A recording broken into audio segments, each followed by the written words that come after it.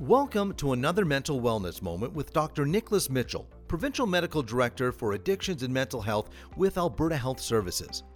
Today, I talked to Dr. Mitchell about caregiver stress.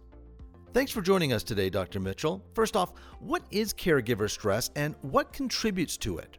When we talk about caregiver stress, what we're really talking about is the impact on an individual being involved in a relationship where you are the primary support, or maybe one of the supports to somebody who's living maybe with a chronic condition, or in a situation where they're under distress or struggling. And that can have an impact on you emotionally and physically. There are a number of factors that contribute to the development of caregiver stress and it getting worse over time. Some of the big ones are social isolation, so not having a support network yourself. If you feel like maybe you're the last resort for someone, or you don't have somebody to turn to kind of share the burden you're carrying, that can increase your feelings of distress, of worry, of heaviness. Making sure that as a caregiver, you're taking care of yourself as well. So the longer you're engaged in a caregiving relationship and the more intense that caregiving relationship is, the harder it is to engage in healthy coping skills to manage that stress. It's important that you have opportunities as a caregiver to get respite, to take time away, so that you can check in and see how you're doing, but also so you can kind of refill your tank. What are signs of caregiver stress? So as a caregiver, experiencing a certain amount of stress is probably normal and going to occur throughout the journey of taking care of a loved one. And so feelings of momentary distress or worry, or feeling maybe tired, that's not abnormal, but it becomes concerning when some of those feelings persist. When you start feeling like you're constantly tired, like you can't manage anymore. When you're feeling overwhelmed, when you're feeling worried about yourself and your own capacity, when you're feeling isolated and recognizing that you don't have the support that you need.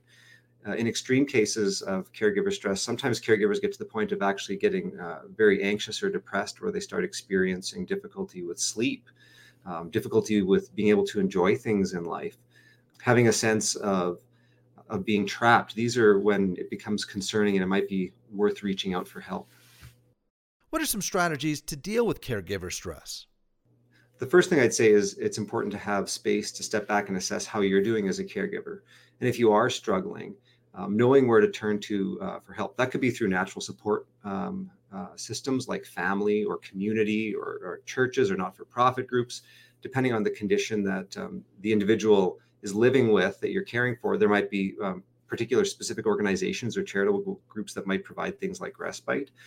Having those connections in place before the stress becomes bad is important, so that when it's difficult, you know where to turn to. It's also important to set appropriate boundaries and limits around what you're able to do, and not trying to exceed your capacities. You might not be a professional, you might not be a healthcare professional, and there might be particular skills that are required that can only be done by a professional. And so knowing what you can do as a caregiver to a loved one, and what needs to or requires a more highly trained or specialized intervention is important. As well, look for support groups. There are many support groups for family members of individuals living with chronic conditions. And that helps in a number of ways. One is it can help you to learn some strategies that might be valuable, things that you just don't know how to do, or it might actually also help you to identify where there's other support systems you could join.